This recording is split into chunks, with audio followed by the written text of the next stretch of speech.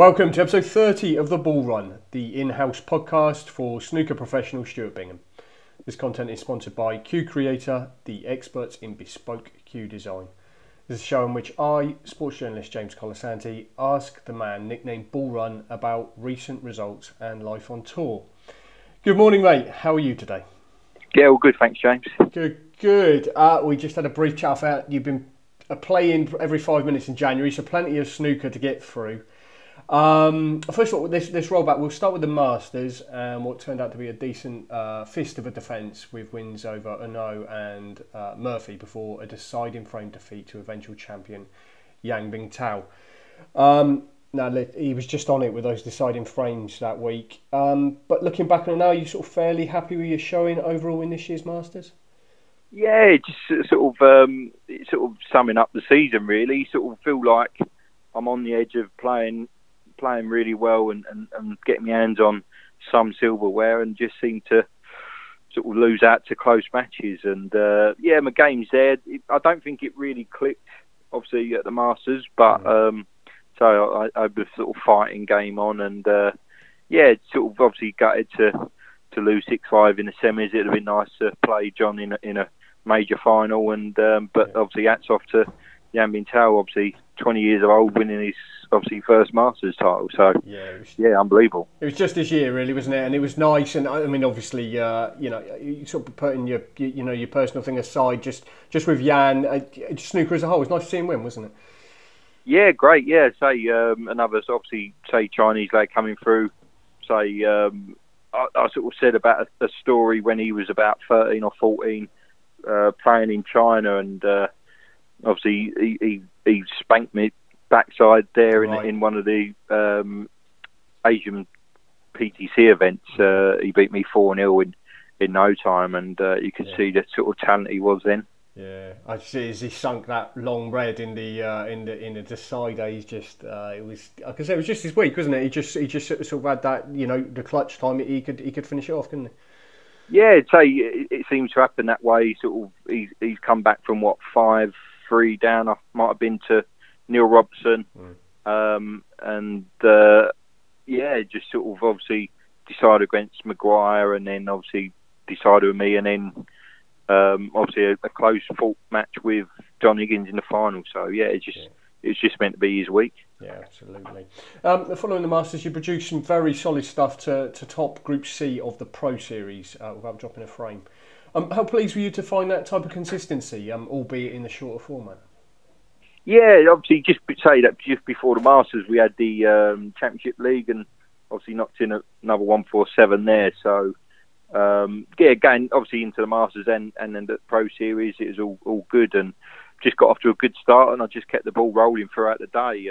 Obviously, 7 matches and 7 2-0 wins. So, I thought it was going to be a tough group.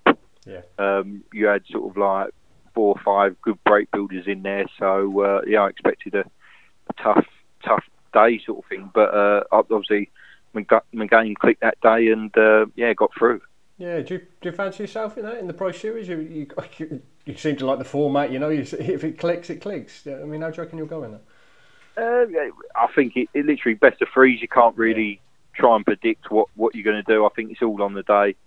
It's literally, I think a bit of a lottery as I was going into, obviously, that tournament, and obviously, my day clicked and I got through. But obviously, the next stage is at sort of middle of March, I think. So, got another few tournaments before that. So, just kick on. Yeah, absolutely. Last week it was a 5-3 defeat in the last 8 of the German Masters to eventual finalist Jack Lisowski.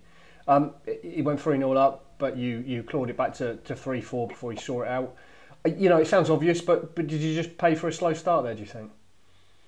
He just seems to obviously play well against me, and the first 2 frames I couldn't really do a lot against, really, or even the first 3 frames. But I got myself back in the match, and then just ended up missing a bad green at 3-2, and then I felt like that may probably cost me the match.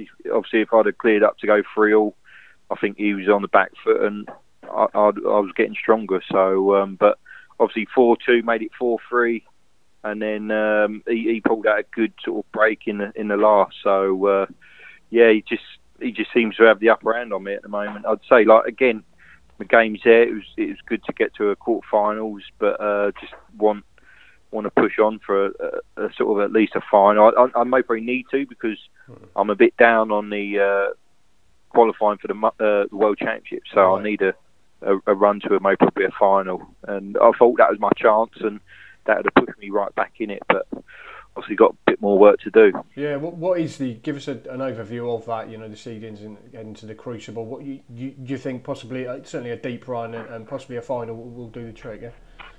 Yeah, I think I was about 30,000 behind, and obviously Right. the final was 30,000, so Yeah. obviously winning, I think, 10,000 for that, then obviously I've got to get 20,000 more than anyone else sort of around me, so Right. it may probably puts me in a good position for I think it's the Players' Championship coming up. Right. So obviously, but the way the draw is, because I'm lower down the rankings, I'm going to draw one of the higher ranks. So Right.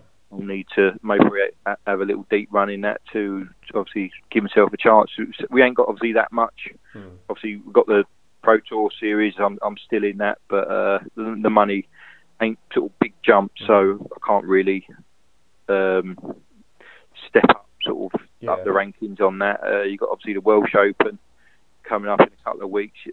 Say you've got the shootout later this week. So there's a couple of chances, but not many. Yeah, you mentioned it there. It's this Thursday, February the 4th. Shootout gets underway. You'll start against Roaring the Cloud.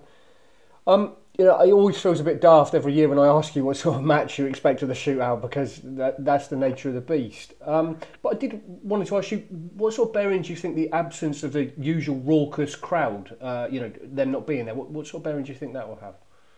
To be honest, I ain't actually got a clue how obviously World Snooker is going to do this.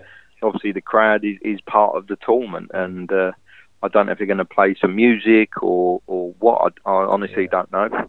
I'm actually intrigued to see what they do, but you can't like people saying, "Are you going to practice for it?" And it's like you can't. You could literally break off and that's it. Yeah. You just got to, like what I say, sort of, you got to get yourself involved in the tournament and or in the match, and just hopefully the ball's run for you. Yeah, you're right. But I mean, bringing that element to the shootout, what it is. I mean, the crowd are just a massive part of it, aren't they? So it's going to be up to you to bring the fun, isn't it, mate? You and the players. Is that right?